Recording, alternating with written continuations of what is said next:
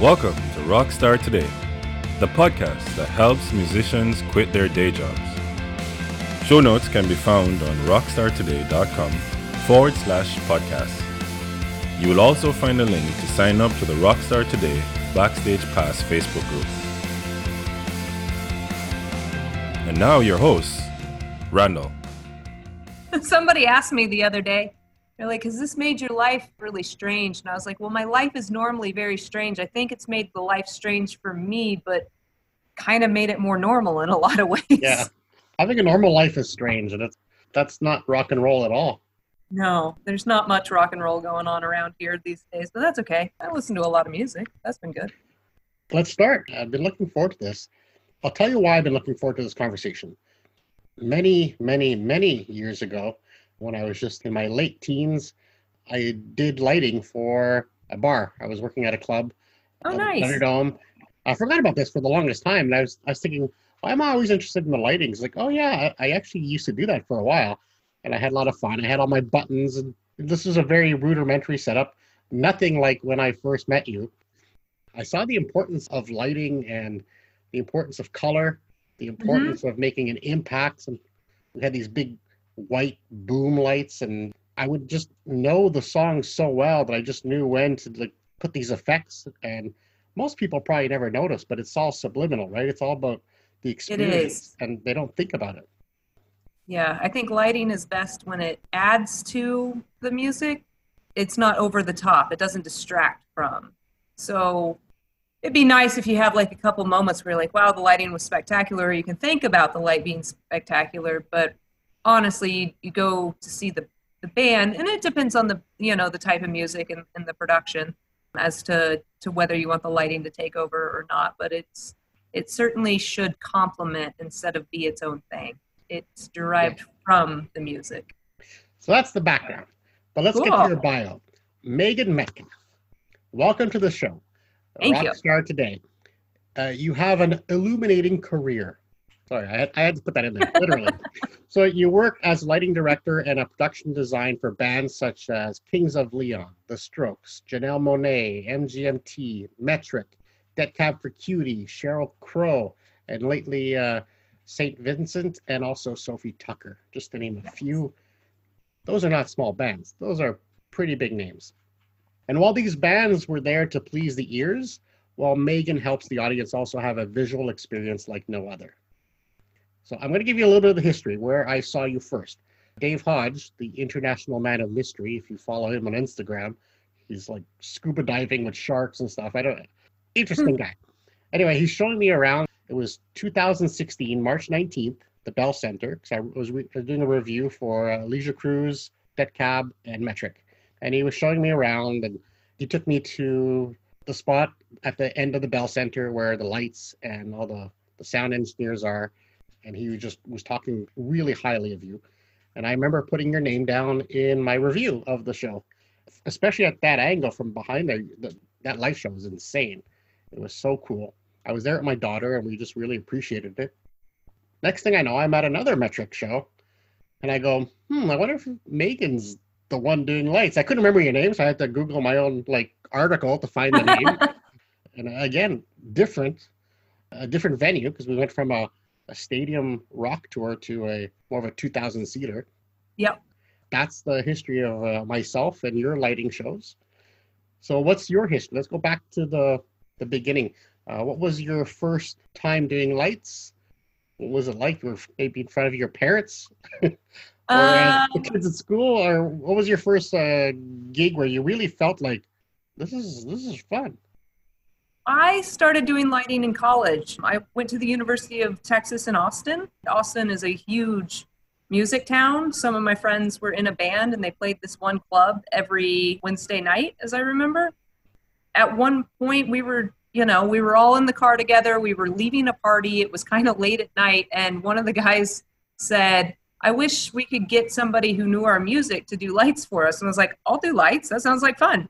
So I just started doing lights for a friend's band. And then it happened that at the university, they had a program for automated lighting design. At the time, it was 1 or 2 in the world, and they'd never had an advertising major apply, so they let me in to this program that I never should have gotten into. And yeah, I did 3 semesters of that. We were just in a little black box with maybe like 30 some odd high-end systems lights and some, I think we had a Hog 2, and I learned to program lights to music. There's no band or anything, so you picked like really dynamic music and made a show out of just the lighting. So I did 3 semesters of that, and then that snowballed into a career somehow. I feel like if I had known that this was like a legitimate career, I probably would have gone about it the wrong way, and I don't know that I would have ended up where I am. I just feel very fortunate to have just stumbled into something that I love, and I honestly can't imagine being more satisfied with the career. I've always loved music, but I was just not a good musician, so it's my way into something that I love, and I love creating things, and yeah. There's 2 parts to your job. You talked about the programming. You have to design. Yes. Design the show. Then you have to program the show. Mm-hmm. And then live. Is this all programmed, or you're tweaking live on the fly as well? For me, everything I do is programmed. There might be some, if the band doesn't do something the same way every night, then that stuff will be on the fly. But I specialize in time-coded programming. You know, in the lighting world, you don't necessarily have to do all 3. There are designers that just design, there are programmers that just program, and there are operators that just operate, and there's any combination of those 3 together. I love doing all parts of it, probably because I'm a control freak. The thing that I'm letting go of the most is operation, so that I can focus more on design and programming. I'd say I love programming more than anything. It's just like getting into the details of things, and it's all problem solving, and I don't know, I think that's where the real magic is it's in programming. You really see the show come together. Yeah, those are the 3 mains you would do. Why do you think that lighting is so important to the whole musical experience? It's the visual translation of what you're hearing, and so when the 2 things work in harmony, it's more than what it could have been when it was just audio. And so it helps you highlight the different things that are going on stage. So, you know, if you have a guitar solo, it'll move your focus to the place that it needs to be on stage. If the music is really small and intimate and the lighting is very small and intimate, it can kind of pull the crowd in. But when you have these giant moments and you're putting lights all over the audience and all over the arena, that again, it makes everything bigger. And so I think it's just another way to connect with the music. And I think that's why it's so impactful. Out of all the shows that you've done, is there some that really stand out? Like the one I'm sitting in front of is Sophie Tucker, which looks so intricate. Like, and there's so much stuff going on in the background. I did not see this specific concert, but I have been to a few of the other ones that you've done lighting for. Is there any that kind of stand out as being like very difficult or exciting that you really got to explore to the max your talents? Yeah, I've been really fortunate on the projects that I've worked on. Everything comes with its challenges. It doesn't matter what it is. There is always a challenge. And I love to say that we are paid to solve problems. That is what the job is. It's problem solving. So no gig comes without challenges, which is wonderful. It keeps me engaged.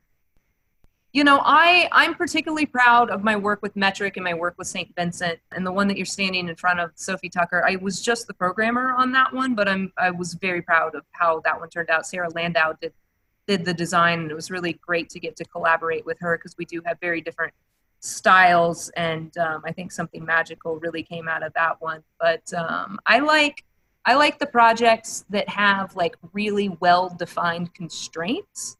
So with St. Vincent, I designed her kind of festival tour for, that have been 2018, I think. You know, the production manager was really great about being like, you're going to get 2 lighting techs, you have this much space in the truck, this is about how much time you're going to have to set up this stuff, and then Annie gave us some really, really wild direction on what she wanted things to look like. I feel like that one was a pretty magical combination. It worked both in the daytime because it was a big kind of call it a pixelated video wall. It's not exactly what it was behind her and the band, and everything was on rolling risers, but it also worked extremely well at nighttime, and it was big and bright and just like in your face. Yeah, I'm really proud of that work. And then the last metric design was interesting. They had kind of moved into something on the first show that you saw where it was almost a video element, but it wasn't behind them. And I wanted to kind of take that and expand it to something more along the lines of video and to kind of take up more space behind them. But the budgets ended up being limited, and we also had constraints as far as everything was a co-headline. So we had to clear the deck. Yeah, I really enjoyed working with the tour manager on that, David Timmons, which is a fantastic resource of just like working with him on the budget and we ended up actually purchasing some fixtures for it. We purchased and fabricated the video wall behind them. Yeah, that one was, and working with the fabricator, we worked with Solotech. They were absolutely wonderful on getting, just translating the idea into reality. And yeah, I feel like seeing that one actually come to life, because there were so many times when it felt like it wasn't ever going to happen. Or at least like what was in my head wasn't going to finally get made, or there wasn't a way to make it that would be doable. Yeah, it's magical getting to see your ideas come to life. So yeah, I'm really proud of those. It's funny because Annie in real life is very shy and subdued. Obviously very artistic in the way that the video designs are. On stage, she's like larger than life. In real life, she's like very shy little girl, but completely transformed. It's really, to me, it was fascinating to see that transformation. And I guess the lighting and the design brings to her persona of that rock star that just makes her into a completely different person. Absolutely. And she is, she does. She has the onstage persona, and she's, just a kind person when she's not saying she's not kind when she's working, but they are different people. Yeah, she has the ability to play through some difficult lighting. Below her on that tour, she had 36 strobes that were, 5 feet away from her face, shining up into her, playing those guitar solos. Like, she doesn't have to look at her guitar. She knows where everything is. She's so talented. Yeah. And she actually enjoyed the challenge of playing in that lighting atmosphere. She liked the fact that it was difficult. It kind of brought more out of her performance, which I thought was really interesting. When we were first in rehearsals, there were a few places where she's like, I need you to tone this down here, but we'll build it up and we'll get it to the full thing by the time that we have to perform this. And yeah, by the time we got it out on the road, there wasn't anything that I had to tone down for her to be able to play. And I can guarantee you, I would not be able to do my job. I don't know how anybody dealt with that lighting design. It was brutal to them, but they somehow did it. Side note, I think it's really funny. Annie and I actually played soccer together in 6th grade on a competitive team for a year. And we knew each other for that year. We sat on the bench together, and we didn't discover that we knew each other until the second round of rehearsals. And it just kind of all clicked, which is hilarious. Benchwarmers, right? Yeah. Look at us now. Yeah, exactly. So you kind of touched on it a little bit. And just to give you an idea, the most listeners of this podcast are not doing stadium tours yet. Sure. We're helping them to try to make this like a successful endeavor. So I'm trying to find tips of how to use your training, your knowledge, but to apply it on a smaller stage. So we talked about, these stadium tours. We talked about metric having, when I first saw you, you were on a stadium tour. The second time was at MTELUS for us in Montreal. So a little bit smaller venues with that double bill. It was July Talk was the other band. What's different in your process of designing? And then we'll get into the smaller clubs, because that's probably where my listeners are having to apply this, and I'm going to get your advice for that. But let's just sure. go over the difference there. Well, so what you actually saw was that was an arena tour that was the only Canadian date that wasn't in an arena. So you saw an arena show put into a club. So we had to cut some of the fixtures. The video wall wasn't as wide as it normally was, if I remember correctly. We weren't able to fly the side lights. They were normally raked out at an angle. Those had to be flat and flown all the way up instead of kind of down in with the band. What else? I think we got You're the really rest. talking about problem solving in here, tweaking for the venue.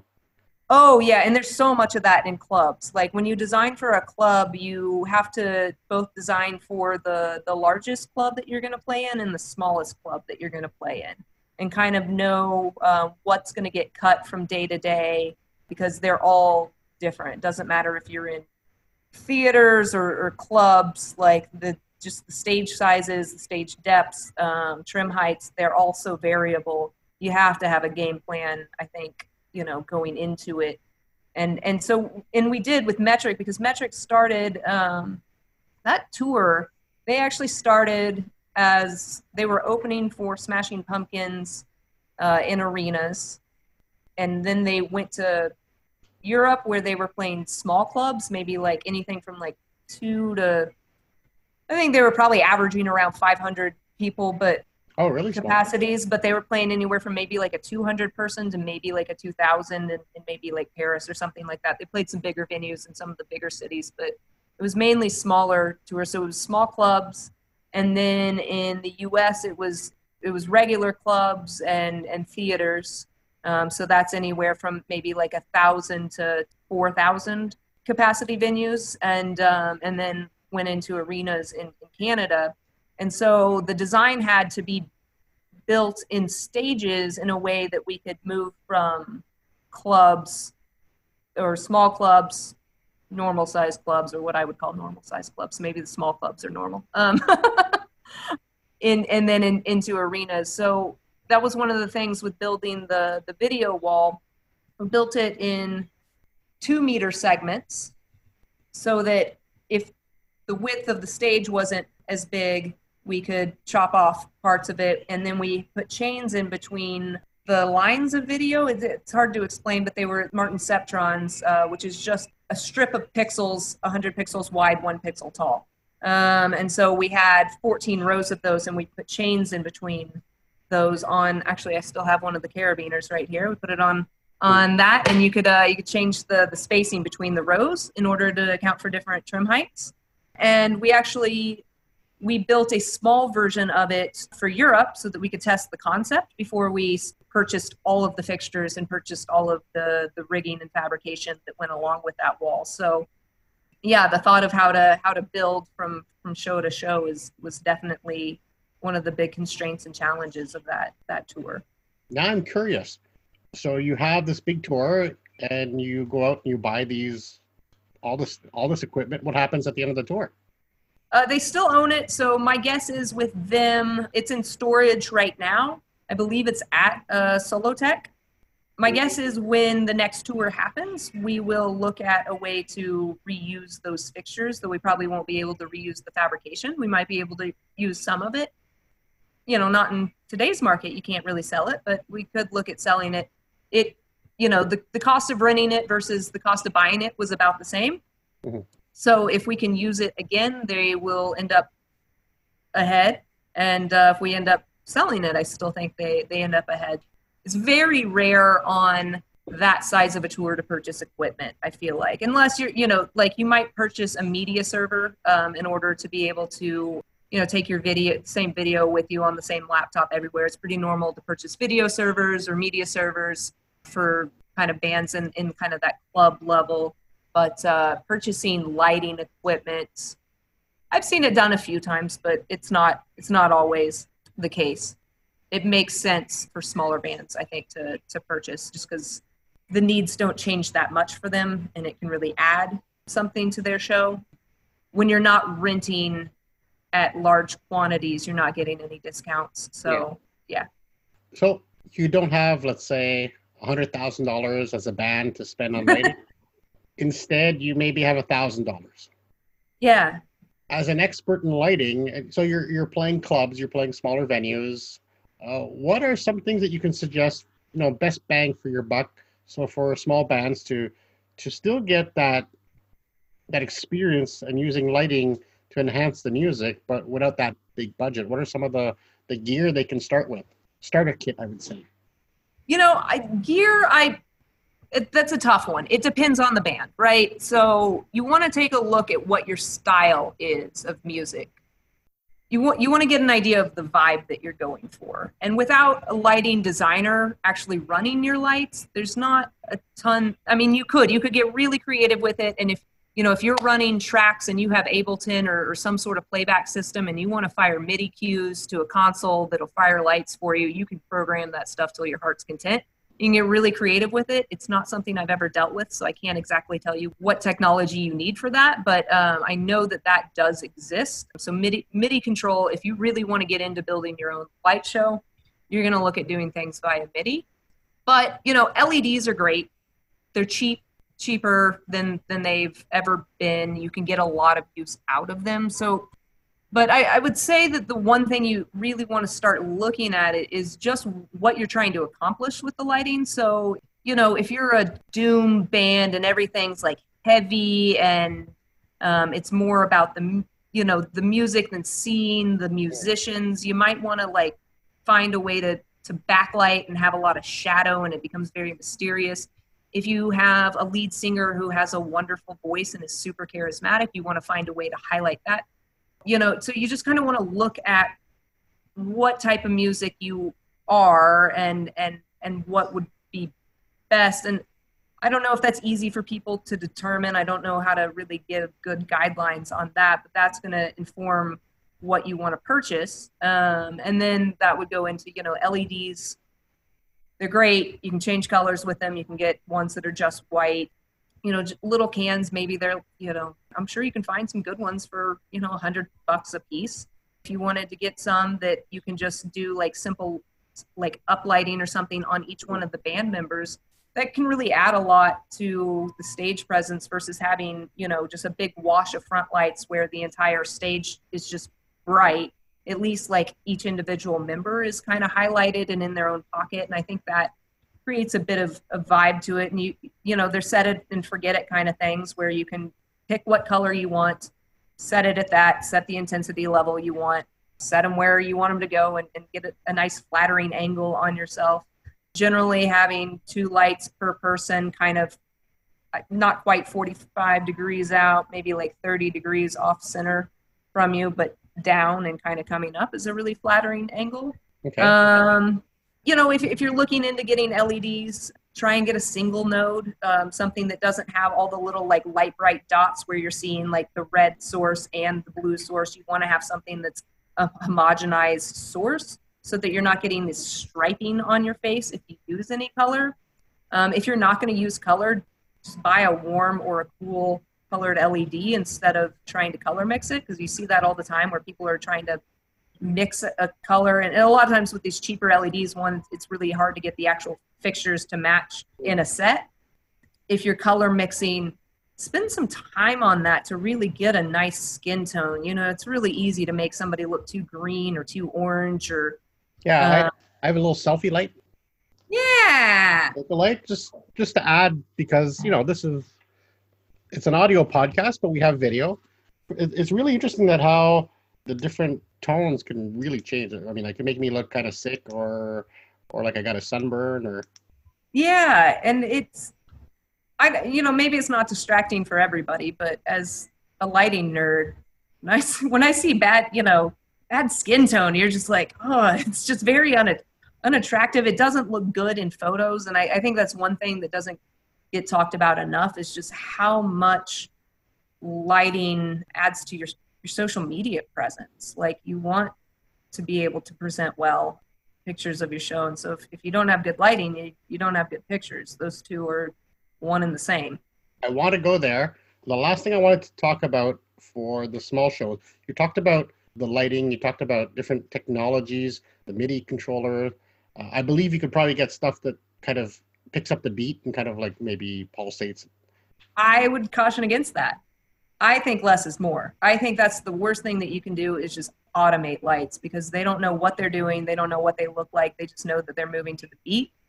When things are happening all the time, they might as well not be happening at all. So you only want things moving when it matters for them to move. You don't know what the audio trigger is actually going to be picking up.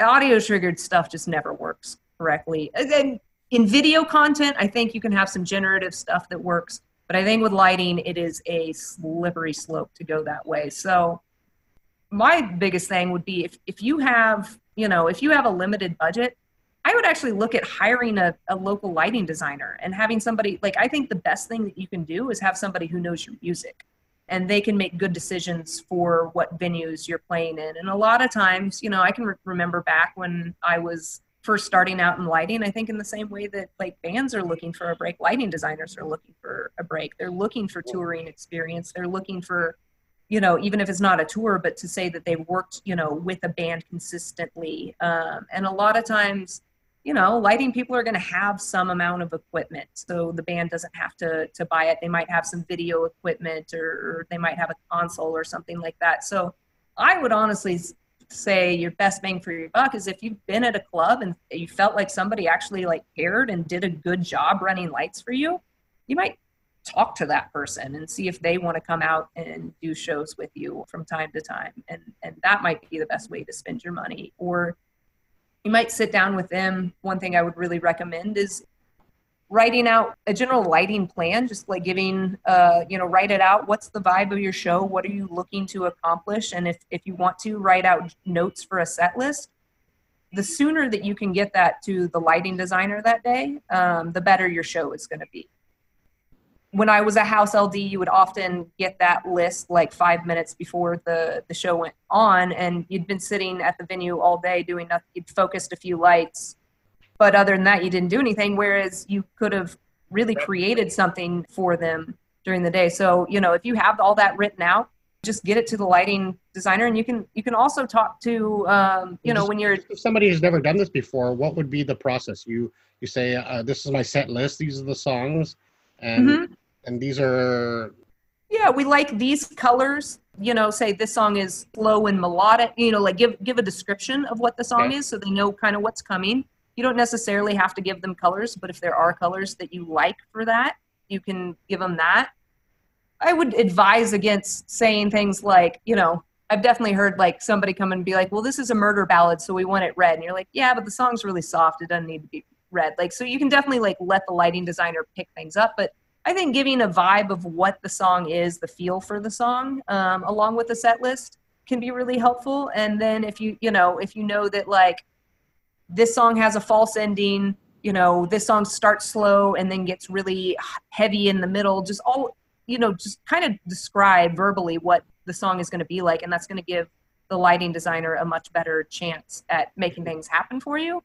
And then also, in that kind of like general overview, tell them if you really want guitar solos picked up and to highlight different members of the band, tell them that. If you want things to be dark and moody, tell them that. If you need light in order to see things, like that, I worked with a band where the guy had, I guess, a drum pad, and it lit up in red and green were the two colors to tell him what was active. And so he couldn't have either of those colors coming down onto his drum pad. Otherwise he couldn't see what he was doing. And so you can relay things like that that'll make your show better.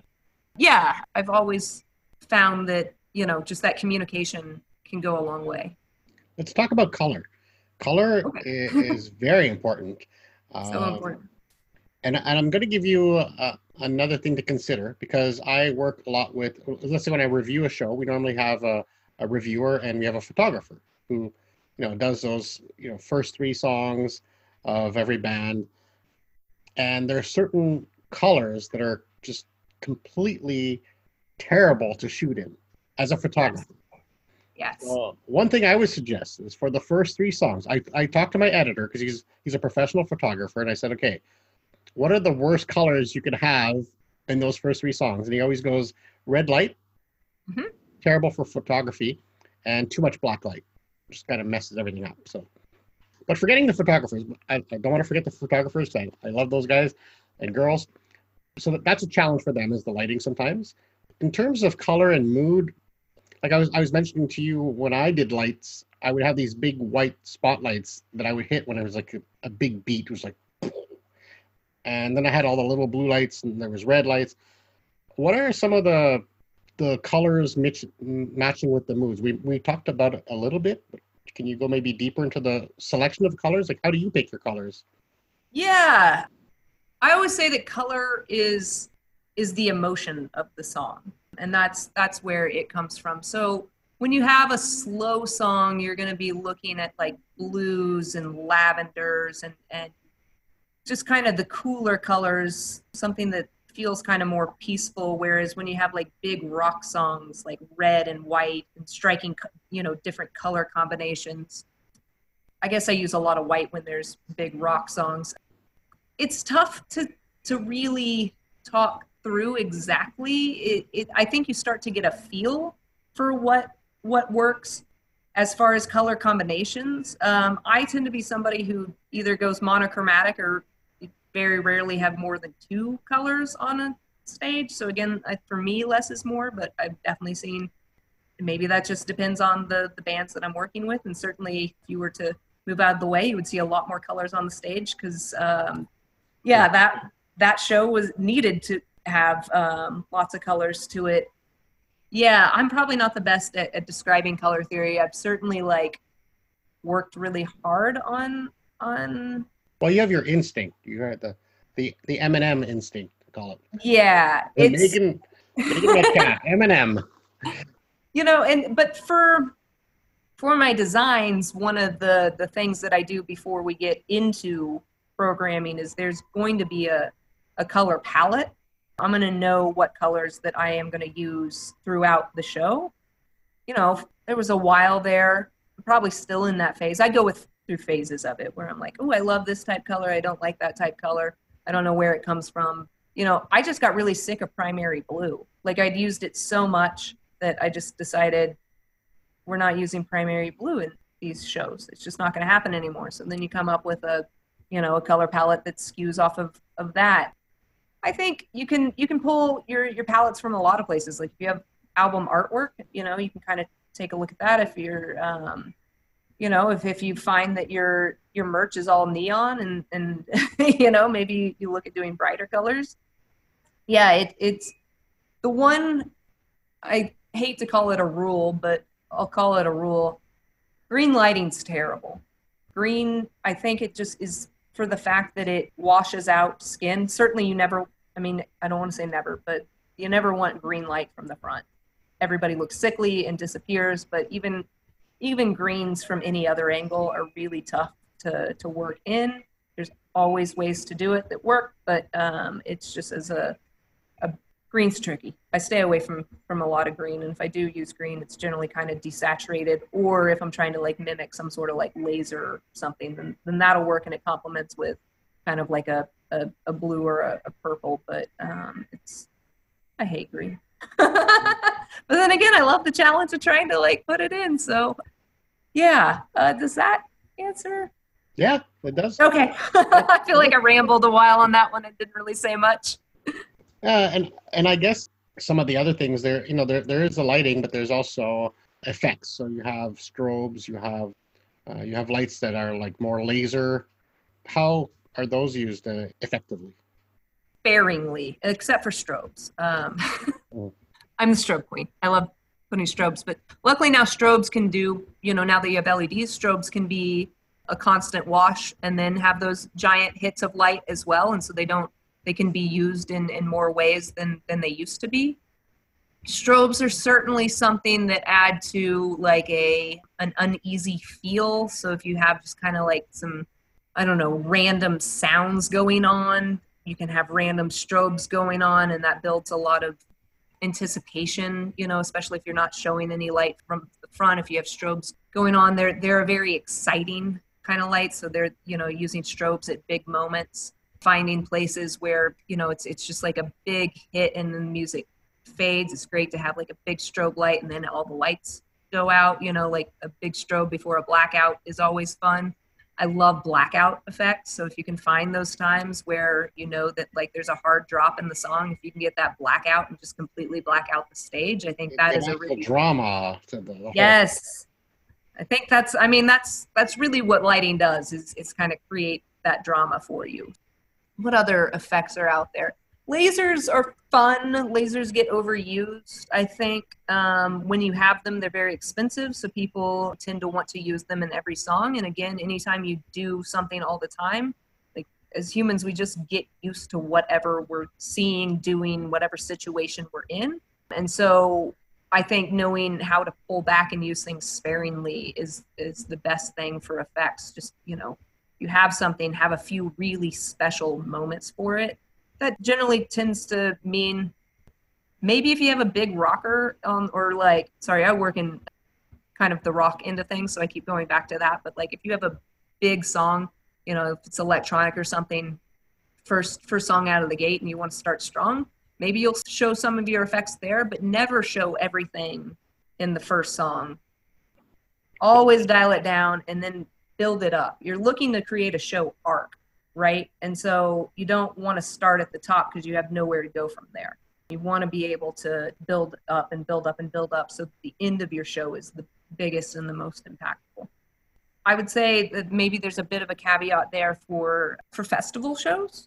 You don't always expect to have everybody in the audience there throughout your entire show at a festival. Mm-hmm. I don't know, artistically, it's hard to want to let go of the narrative or the arc of the show just for that. But I would say, like with festivals, I play things bigger instead of safely, just to try and grab more attention. Interesting. Well, we went on so many different avenues. It's kind of cool. Was there ever a time where the lighting went really wrong? Mm-hmm. All the time. Not all the time, but there's always the chance.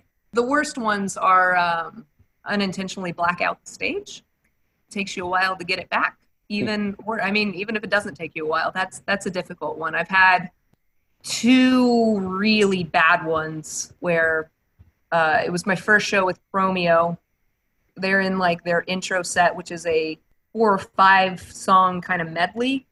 They're in the middle of it somewhere, and I accidentally changed the page, which blacked out the show. But because they were in a medley and I was looking for the name of the song, I couldn't find the song. And so they played in darkness for a good minute before I could get things back on track. And I also did that with Death Cab, where it was a cue that I hit, and I had updated some cues, and I deleted one, and I didn't realize that the cue that I had deleted was where another cue actually stopped. And so I hit a cue, and then it followed on to the next cue, which was a blackout. And I thought I'd lost control of the rig. And so I was like over in my spare console trying to make it work when really I was just in the wrong cue. That happens. What else can happen with lighting going wrong? That's one of the things that I really love about timecode is that it allows you to, as an operator, manage, technological mess ups of a show. So, if you have some lights that are fritzing out or have a mechanical issue, you don't have to stop running your show to fix them. You can just go into the console, pick the light, send it a reset signal, or you can, easily talk on comm or on your radio to your technician and let them know what to reset instead of having to I can't multitask. I can't do it at all. I cannot keep a beat and be talking to somebody or listening for cues and trying to, so anytime I can automate things and put them on timecode, I just feel like it's better for the show in general because, lights they've got so many different parts in them. They're bound to break from time to time. The cables are bound to break. They're moving in and out. And so you got to roll with the punches. Yeah. And I'm sure that if you're on a stadium tour, probably you've paid your dues and you become tight. So that time code will make sense because they will have a set that's pretty tight and consistent. Yeah. But, I think more and more bands are using tracks, using Ableton and playback at all levels. And so I do think that there are ways that you can, again, with putting MIDI cues in there, or if you're, working with a lighting designer regularly and now lighting consoles, have the ability to clone from whatever type of fixture to whatever, one day to the next. And so I think that's, again, the, working with an LD where possible creates consistency in the show. And you can absolutely time code a show that you don't own a single light for. So it's possible. Yeah. And every lighting console has a PC version on it.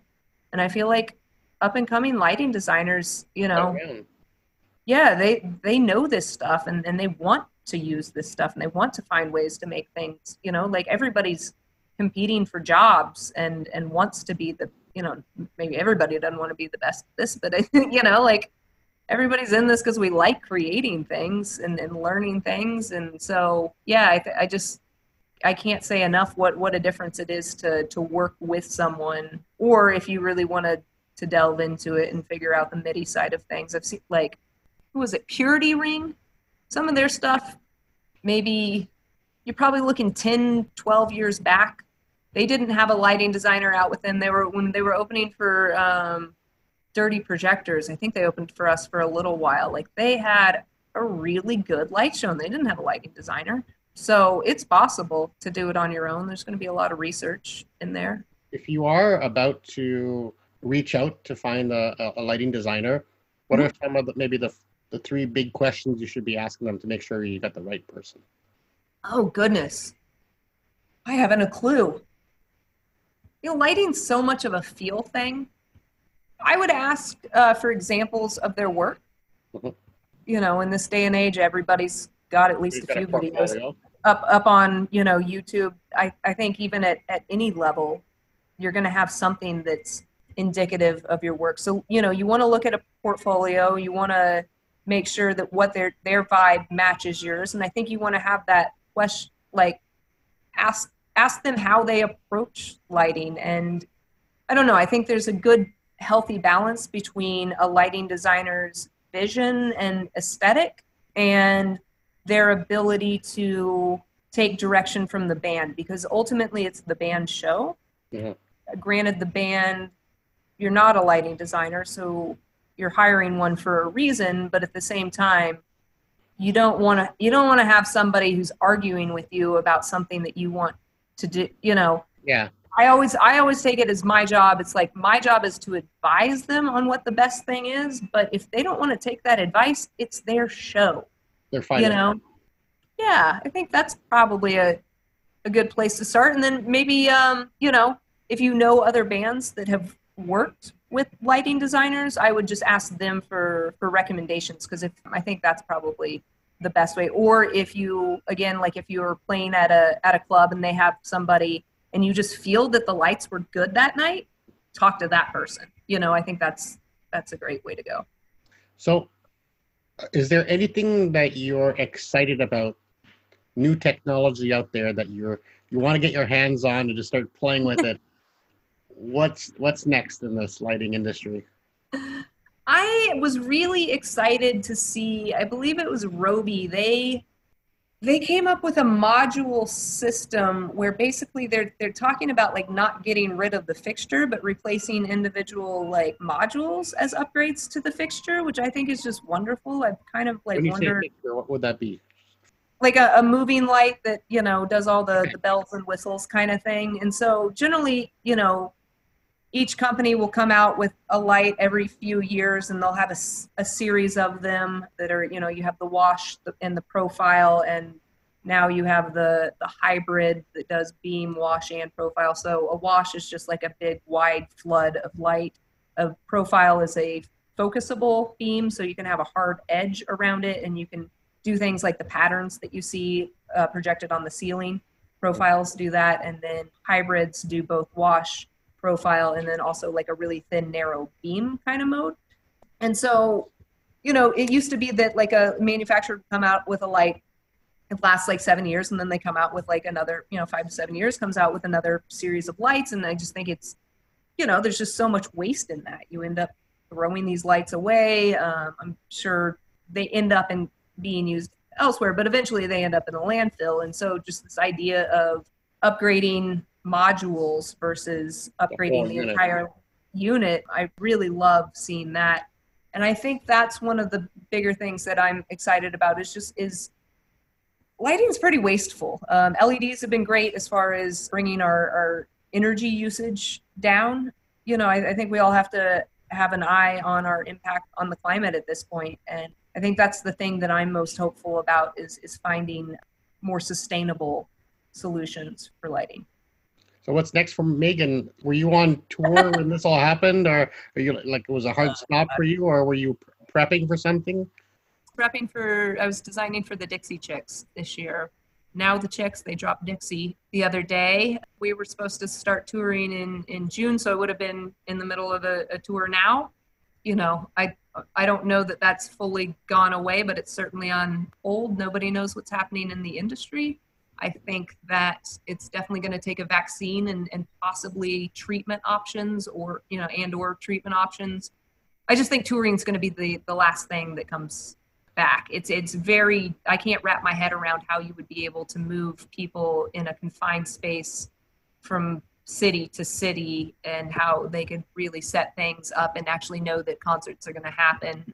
I think you'll see local concerts for sure. You're already seeing them, but I don't think you're going to see touring for at least another year. So for me, I just bought a pottery wheel and I'm going totally analog. I'm not doing, I've been doing, Solotech was kind enough to lend me a lighting wing. So probably like twice a week, I'll work on my show file or just do some lighting stuff to keep my head somewhat in the game. And then I've been working on Vectorworks, which is kind of the CAD software that I use. So I've been learning some of that, but yeah, I like making things. So I decided to get a pottery wheel and I'm going to do pottery for a year and then we'll get back to lighting. All right, maybe we'll have some pottery lights. Hot lights. Hot lights. There you go. They're very bright. Yeah. Well, thank you so much, Meagan. It's been a pleasure. We hope that we get to see another light show from you. I was so impressed by the two I saw. I know for sure the metric ones. It's one thing to see streaming shows, for example, which, by the way, a lot of them have terrible lighting. So. Yeah. Can I throw one thing in real quick? Sure. If you're doing a live stream, number one, you want flat, even light from in front of you for a live stream. Start there. It's what would you buy? Like literally, I've just got a large monitor, a computer monitor, and I have a white backdrop on it right above my computer here. Flat, even light. Fantastic. There's no shadows. It's great. I'm wearing glasses, so I have the ring light, and I notice when people have the ring light, you have the rings in the eyes. Yeah. Let's see how Zoom also has a feature that is like touch up your appearance and it'll soften everything for you, which helps with the glare a little bit. I can't see very well without my glasses and I tend to not focus if I put them on but yeah, if you can not wear glasses in a live stream, it's probably better. My number one complaint is that people play their song, even in the pre-recorded stuff. They play their song and then immediately put their finger up to hit the button. Give it a 3 count. Play your song, finish, sit there, let them transition away from you, or give them time to chop or to give them time to fade out that before you reach your finger to hit. Just give it a pause. So much better. Never give the camera the finger. Totally. Unless you need to. Yeah. Well, thanks so much. Thank you for being on the show, and I'm sure that people will appreciate, musicians will appreciate all this advice that once they do resume, especially the smaller shows, they can incorporate some of the lighting ideas that you brought, some of the colors, and just kind of experiment. We don't know what it's going to look like, so take this time to experiment, get better at it, and play around. Maybe even look in your local newspapers or classifieds to try to find some. There's a lot of clubs that are going under, unfortunately, and they'll often have some equipment that you can play around with and at least keep that stuff out of a landfill. Yeah, it's a great point. Yeah, time that we can all spend creating things. So, Randall, thank you so much for having me on. This has been a true pleasure. Yeah, thank you so much.